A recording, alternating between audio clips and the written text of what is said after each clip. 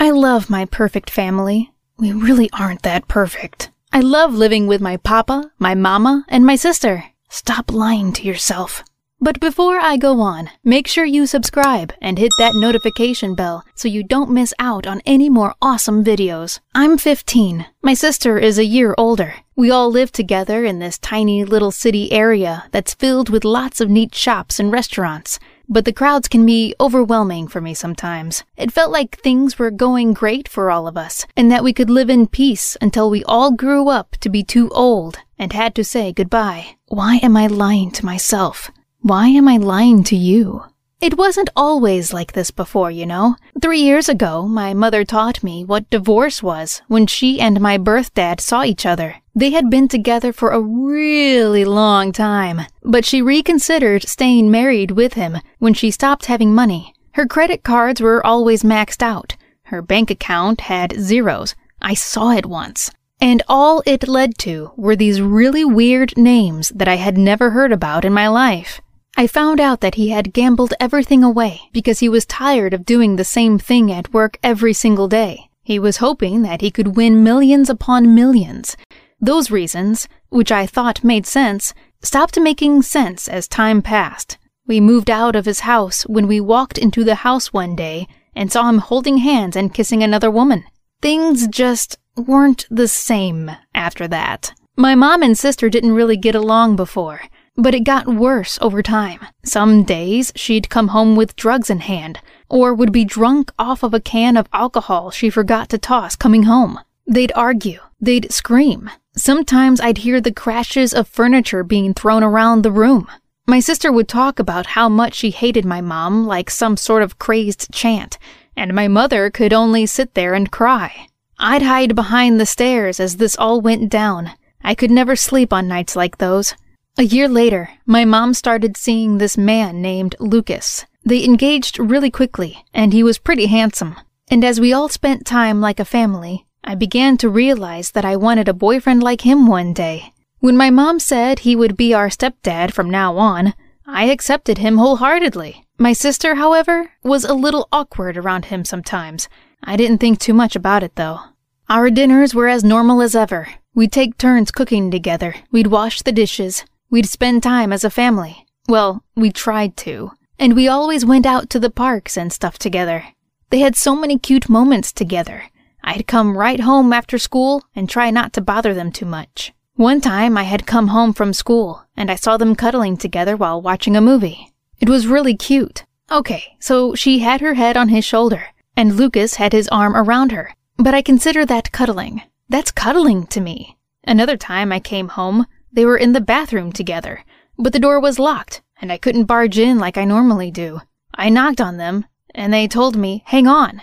They opened it pretty quick. "What were you doing in there together?" I tilted my head.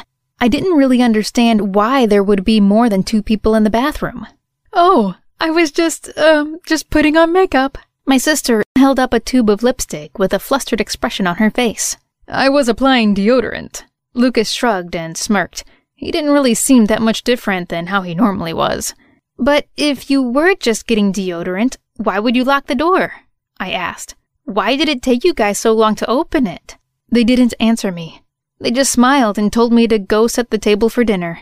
My sister slowly slipped out of her alcoholic habits, but her mood never improved. She didn't fight that much with Mom, but she stopped talking to her as much as she used to. Maybe she hated her for leaving Dad? She never told me anything, and I was even more confused when I went into Mom's room one day for something and saw the 2 of them sleeping together. I called my mom about it. "Why is Ruby sleeping in the bed with Papa Lucas?" "Oh, she had a scary dream and crawled into bed with him during the night." She seemed so casual about it, like they did this so often. "Don't worry about it too much." I asked my sister about the dream the next day, but all she did was shout at me. "Shut up. You know I didn't have a bad dream." I didn't understand what she meant by that. If they didn't have a bad dream, then what was it? I wanted to ask my mom about it some other time, but that other time never came. One day, I came home from school to an empty house and an open door. No one was in here, and all of our stuff was fine, but where was everyone? Where did they go at a time like this? And why didn't they lock the door behind them? I called my sister, and my heart dropped when I heard the news. Mom is in the hospital. I went to see her, and she didn't look too good. The doctor told me that she had a sick heart, and she suffered from some sort of shock. It put her in a coma. I'm not sure what happened, but I felt sorry for her and wished that she would get better before I left. I took her hand in mine and squeezed it tight. I wanted her to know that even if it felt like she was alone, she wouldn't be so alone anymore. It was then that I saw Papa Lucas and my sister arrive in the room's doorway. They came because they heard that I made it over here and wanted me to take me home. When I asked them what had happened on the way back, they simply shrugged and told me that she was well and that she suddenly fainted. I asked her if we were coming back for her. They didn't respond to me. We went back to the house without my mom. The days that came after got kind of weird, especially around my sister and Papa Lucas. One night, I saw my sister walk into Papa Lucas's room. I wondered if she had another scary dream and followed her in secret. Unfortunately, it wasn't just a playful secret that I had heard slip through both of their mouths. When she dies, we'll get married, okay? I promise you this. Papa Lucas had told my sister this, and all she did was giggle and nod. And my jaw dropped. What was I supposed to do? Why were they so close like this? It only got worse as time went on.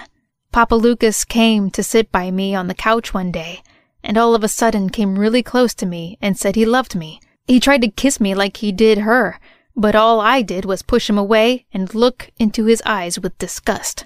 I tried to tell my sister the next time I saw her, but all she did was wave me off and reply with a very agitated tone. Lucas wouldn't do that. She turned her back to me. Stop making up so many lies and leave me alone. Everything was too strange and foreign, and so I went to the hospital to go see my mom. I wanted her to be there for me in times like these. I wanted to tell her everything that I had found out, and how I wanted something to be done about it. But when I arrived, my mother had died. They didn't let me in the room. I almost felt like crying. In the end, Papa Lucas was still up to his no-good tricks. He kept trying to kiss me and express his love, but I found it gross and awkward. I had no other choice but to call my aunt. She liked us a lot, and always wanted nothing but the best for us. Now that my aunt lives in this household, I can only hope that she'll catch Papa Lucas doing something when he isn't supposed to. I wonder what she'd say once she found out the truth about him, too.